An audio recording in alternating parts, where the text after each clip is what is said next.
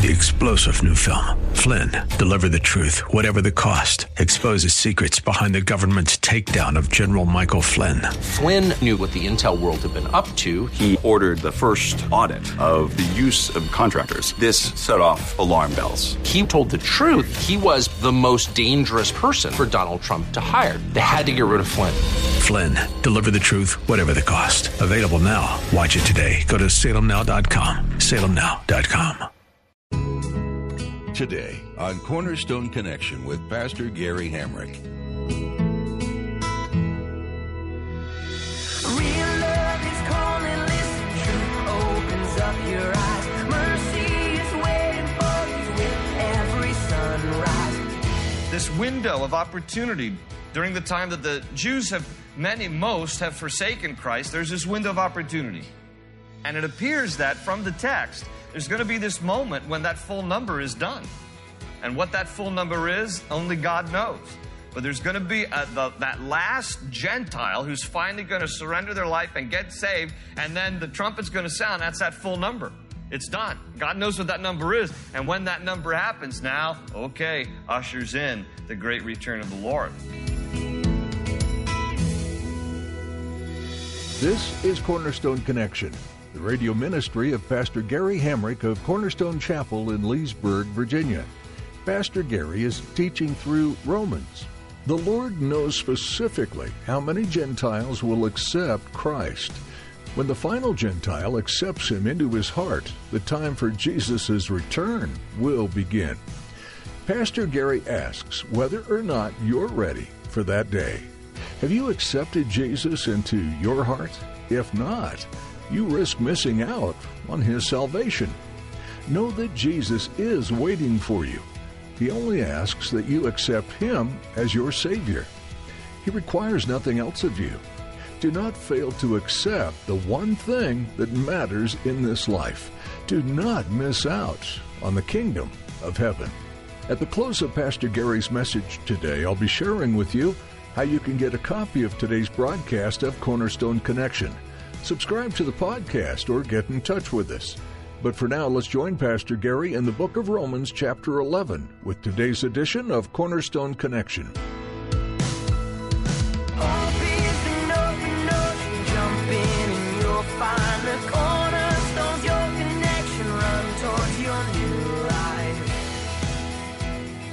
We're going to be in Romans 11, and then, Lord willing, if we have enough time, we'll get into chapter 12 tonight as well. So take your Bibles and turn there to Romans 11.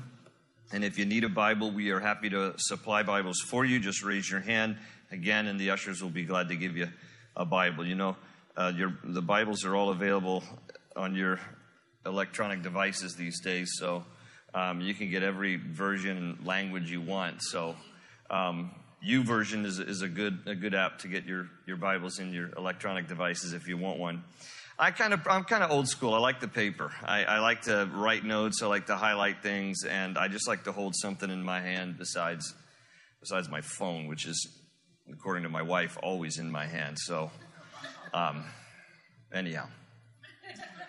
Past couple of weeks, we've been making our way through chapters 9, 10, and 11, where the central theme that Paul is writing here in the book of Romans has to do primarily with his own people, the Jewish people, because as he speaks very clearly about faith in Christ and what Jesus has done for us on the cross, it's kind of counterintuitive to his own people, because the Jews did not initially accept the fact that Jesus was Messiah, most of them, many of them, because they had simply been trained in the idea that the way you get to heaven is you just fulfill all the laws of the Scriptures, and thus then you get on God's good side and you ultimately will be rewarded in heaven.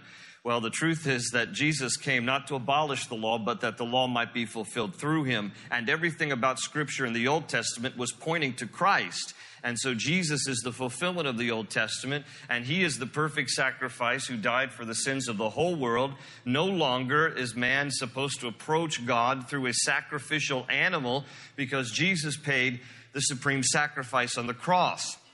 And so thus he has replaced the sacrificial system. It was a temporary means that God provided for humanity to be made temporarily righteous. What God basically said through the Old Testament is, All of us are sinners. That's still a truth today. And until Messiah is ultimately revealed, the way that you will atone, the way I will accept atonement for your sin, is if there's an innocent life given in exchange for your guilty life. Well, what innocent life was there in the world before Christ? So an animal would be, a lamb or a goat would be the closest thing to an innocent life that could possibly be offered in exchange for one's guilty life. And so that was the sacrificial system. God said, if you sacrifice an animal, the blood shed from that animal, that Passover lamb will be accepted on your behalf as atonement. Well, Jesus comes along in the perfect timing and the fulfillment of God. More than 300 prophecies in the Old Testament pointing to Jesus, all fulfilled by Jesus. Dies on a cross.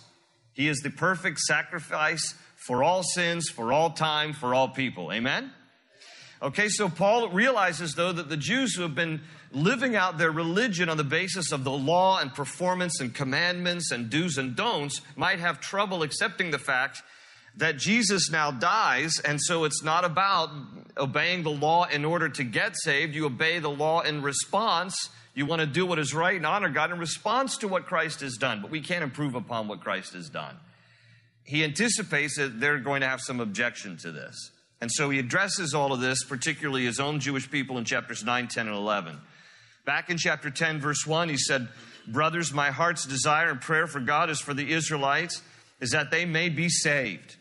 That's his prayer. That's his heart. It's for his own Jewish people to be saved, to come to accept and receive that Jesus Christ is in fact Messiah, the one who was prophesied throughout the Old Testament, that he died on a cross for all sins. Now, again, as I mentioned last week, there are about 16 million Jews around the world. It's about evenly divided between Israel and the United States, each having about 6 million, for a total of 12. The remaining 4 million are Jews scattered around the world. About 6 million Jews. The Jewish population today is about what it was going into World War II. It's taken this long to recover after Nazi Germany and the Holocaust, where millions were slaughtered under Hitler and his Nazi regime. Now, of the 6 million or so Jews who live in the United States, according to a recent national survey, 1.7 million Jews living in the United States now identify with Christianity. Now, that isn't to say that they are all evangelical Christians, but what it means is that they have basically assimilated into Christianity and not so much held to their Jewish traditions. So the statistics on how many are actually Messianic Jews, that would be evangelical Christians, of the 1.7 million who identify themselves now as among Christianity, that number is a little more difficult to comprehend. Some say maybe 300,000. So roughly 300,000 perhaps are evangelical Jews believing in Jesus as Messiah, otherwise known as Messianic Jews or completed Jews. About 20,000 of those Messianic or completed Jews live in Israel. And there are about 200 to 250 Messianic congregations throughout Israel today. And so the numbers are increasing. Remember, in Jesus' day, when he was crucified, and then he rose from the dead, and then he ascended into heaven, how many were meeting in the upper room when the day of Pentecost came and the Holy Spirit came upon them? It says about 120. And all 120 were Jewish. So that was the sum total at that time of Jews who believed in Jesus as the Messiah, roughly 120.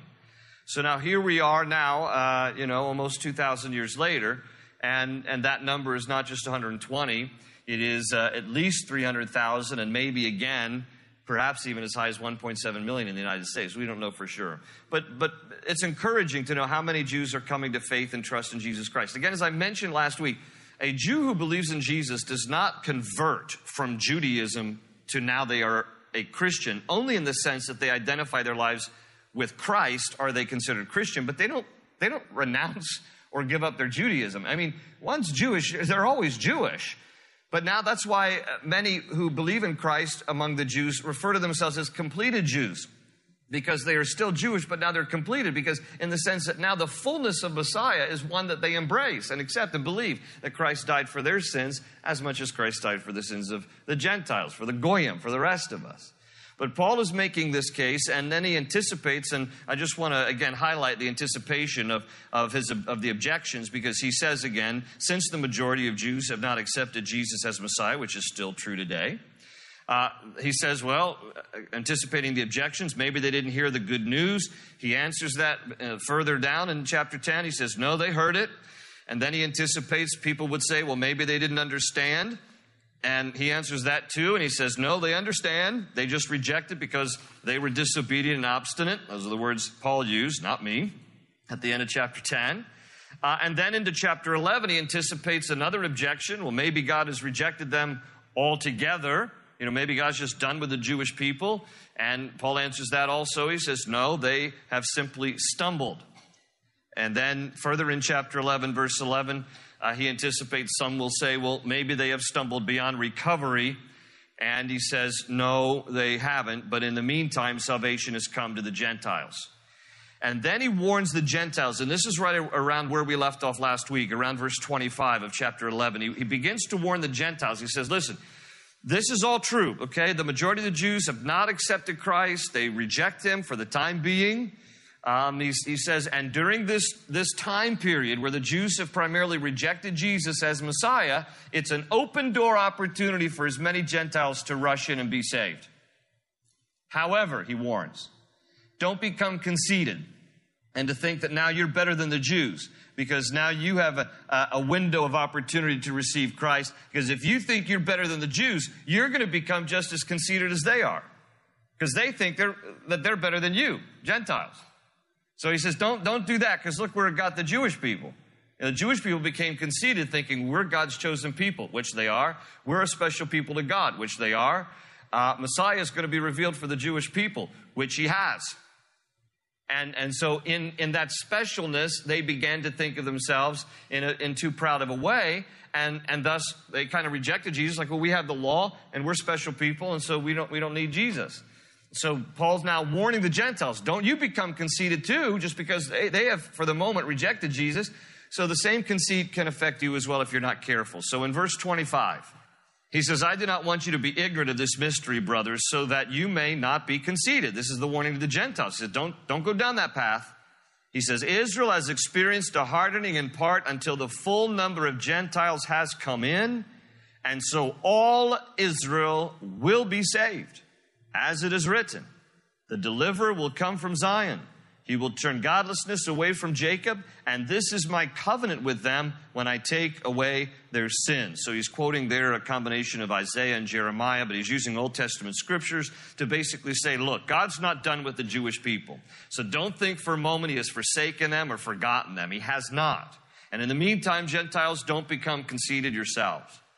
Now, as I mentioned last week, in verse 25, and verse 26 there, he uses two terms that we need to make sure we define. He talks about the full number of Gentiles in verse 25, and he talks about all Israel being saved in verse 26. So what are these numbers that he's talking about?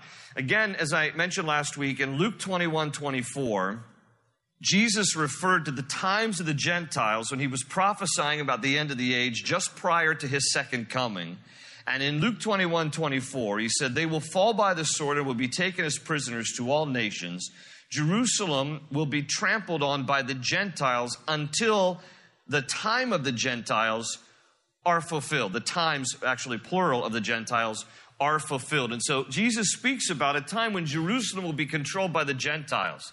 But there will be a time when Jerusalem will no longer be controlled by the Gentiles, and thus it is one of the signs that we're living in the end times. Now, in 1967, during the Six-Day War, Israel did successfully take back Jerusalem for the first time since it was taken out of their hands in 586 BC. So it's possible that we are living now in these days that Jesus speaks of, because Jerusalem is now returned into the hands of the Jewish people when in 1967 it was taken back from Jordan. So, could it be we're living in these end times? I can certainly make this definitive statement. We're closer to the return of Jesus tonight than we were last Wednesday night when we were here. all right? I don't know when he's coming again, but I know we're getting closer and closer to his return. And so he speaks about the times of the Gentiles, and then here in Romans, Paul speaks about the full number of Gentiles, that there is apparently a season, a time for the Gentiles. This window of opportunity during the time that the Jews most have forsaken Christ, there's this window of opportunity. And it appears that from the text, there's going to be this moment when that full number is done. And what that full number is, only God knows. But there's going to be that last Gentile who's finally going to surrender their life and get saved, and then the trumpet's going to sound. That's that full number. It's done. God knows what that number is. And when that number happens, now, okay, ushers in the great return of the Lord.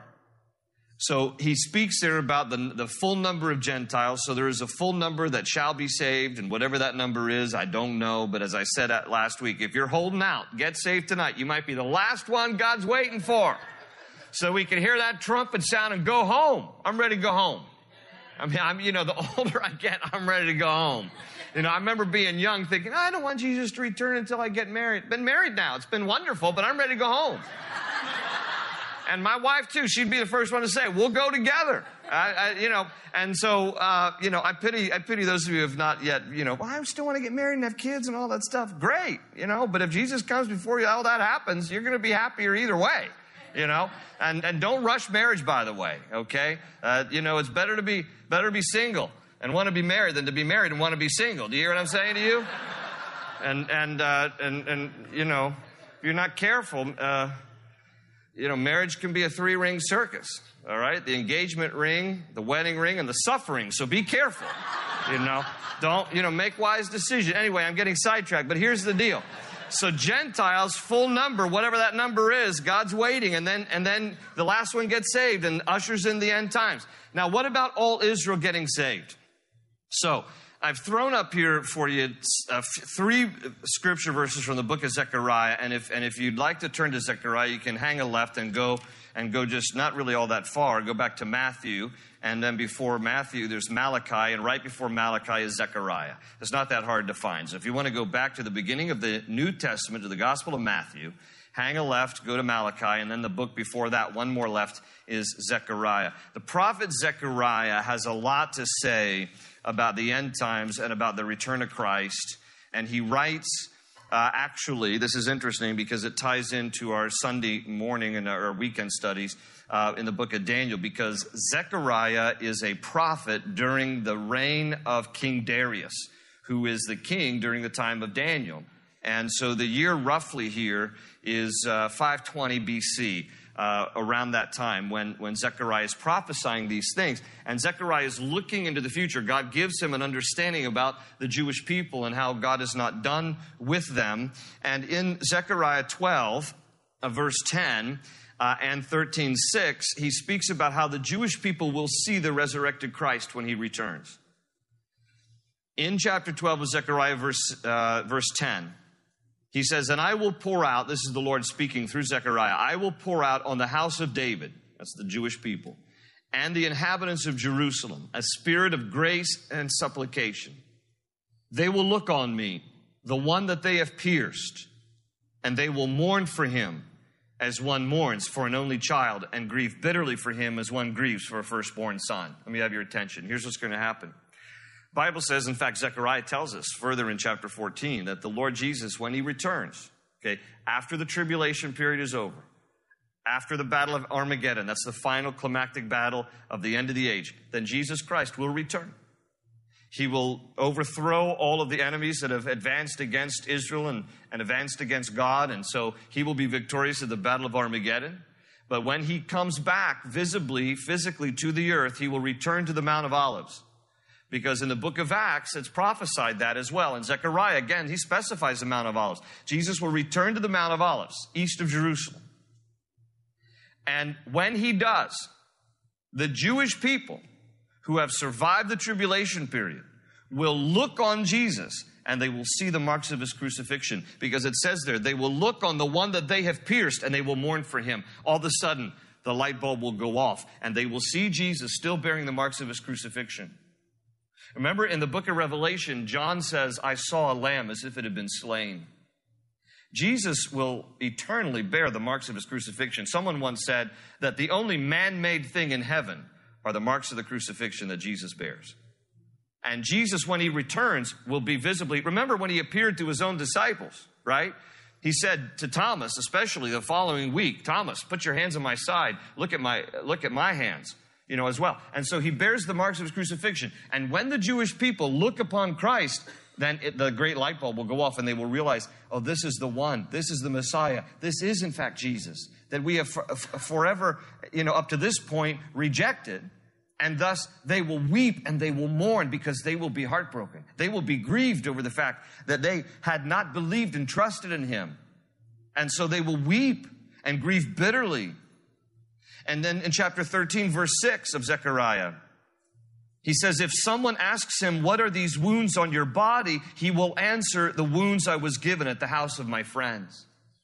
They will look on Jesus and say, where did you receive this marks? Is this true? Are you the one? He says, I received these marks at the house of my friends. Jesus came among his own and his own received him not. The Jewish people are his friends because he himself is Jewish. And so the ones who rejected him, especially the ones who appealed to Pilate, crucify him. May his blood be on our heads and on our children as well. We'll be responsible for this. Crucify him, Pilate. And then they will ask him on that great day when they see him, where did you receive these marks? He said, at the house of my friends. So they will see the resurrected Lord when he returns. And this is what is going to play into the salvation of the Jewish people, because the revelation now will be obvious before them. Another verse further in chapter 13, verse 7, and on the screen it's the second bullet point, that they will turn away from Christ when he was crucified, which Matthew tells us in chapter 26:31 was fulfilled because Jesus quotes it. Here's what verse 7 says. Awake, O sword, against my shepherd, against the man who is close to me, declares the Lord Almighty. A reference here to Jesus. Strike the shepherd, and the sheep will be scattered, and I will turn my hand against the little ones. Okay? Strike the shepherd, and the sheep will be scattered. In Matthew 26:31, Jesus quoted this verse from Zechariah 13:7 in reference to his own crucifixion. He said, when I'm crucified, when the shepherd is struck, then all the sheep, my disciples, are going to abandon me.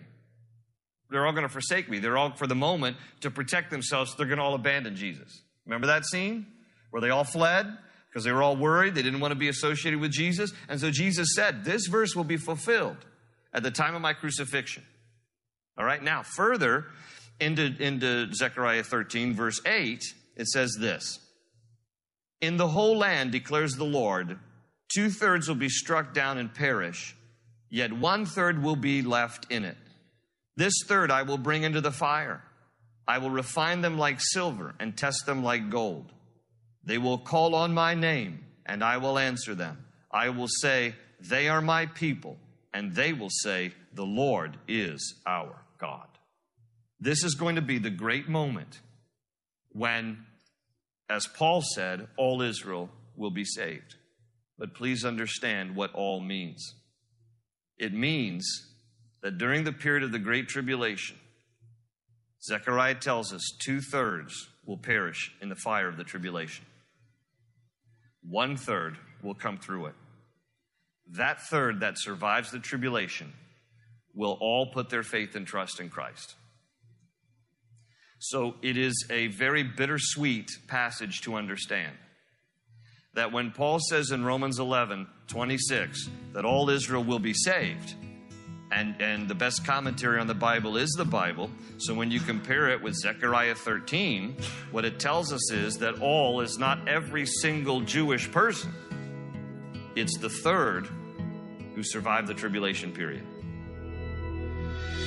Open ocean, jump in and you'll find the cornerstone's your connection. Run towards your new life. Romans teaches that living for Jesus isn't just something you say with your mouth. It's an entire lifestyle change. Your heart and your mind are made new through the powerful grace and love of Jesus. You begin to want to do things as Jesus has, and that includes knowing what He says in the Word. It's important to make spending time in the Bible part of your life. You'll learn more about the Savior you follow and His plans for your life. and for the world as a whole. We're so glad you tuned in today for Pastor Gary Hamrick's message on Cornerstone Connection. If you'd like to listen again to this study in Romans, visit cornerstoneconnection.cc. While you're there, you'll be able to learn more about this ministry and the church behind it all. Are you in the Leesburg area? If so, we'd love to have you come join us for our weekly services at Cornerstone Chapel. We meet each week on Sundays at 8:30, 10, and 11:45 a.m., and Wednesdays at 7 p.m. Come meet Pastor Gary, spend some time in the Word, and join us as we lift our voices in praise to our King. Directions to Cornerstone Chapel can be found on our website, cornerstoneconnection.cc. With that, our time with you has come to an end for today. We hope you'll join us again for this continuing study of Romans, right here on Cornerstone Connection. They say you're a wandering soul, that you've got no place to go, but still you know, you're not alone. Real love is calling, listen, truth opens up your eyes. Mercy is waiting for you with every sunrise. Hope is an open ocean, jump in and you'll find the cornerstones, your connection, run towards your new life.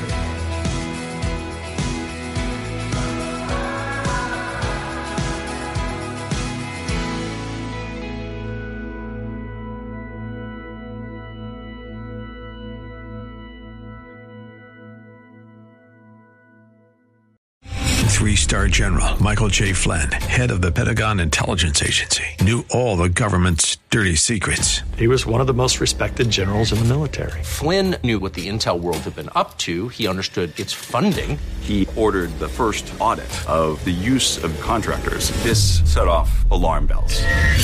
The explosive new documentary, Flynn, Deliver the Truth, Whatever the Cost, uncovers the facts behind this scandal. Flynn told the truth. He was the most dangerous person for Donald Trump to hire. I find out the worst enemy that I'm going to face in my life is right here in America. They took my assessment and they wanted me to change it. And I was like, I'm not changing it. They had to get rid of Flynn. With in-depth interviews, archival footage, and never-before-seen personal records of the man behind the headlines. I just felt like I was drowning. Flynn, Deliver the Truth, Whatever the Cost. Available now. Watch it today. Go to salemnow.com. salemnow.com.